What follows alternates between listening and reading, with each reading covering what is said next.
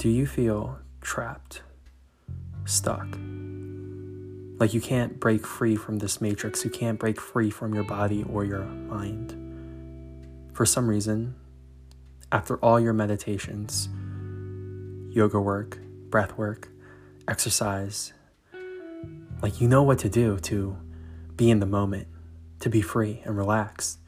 Yet that sinister feeling of being confined and constricted and robbed of your freedom in real life still lurks right around the corner. That's the energy of right here, right now. Feeling trapped by our body, feeling trapped inside this world.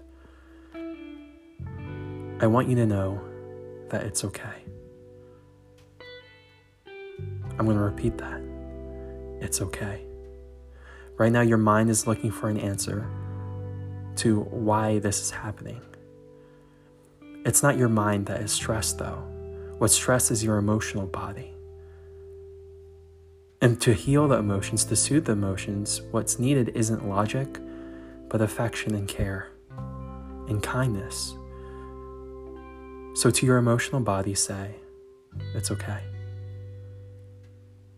And when it's okay to feel, the thinking mind completely stops creating problems, and it stops making stories, and it stops talking and bothering you from being right here, right now.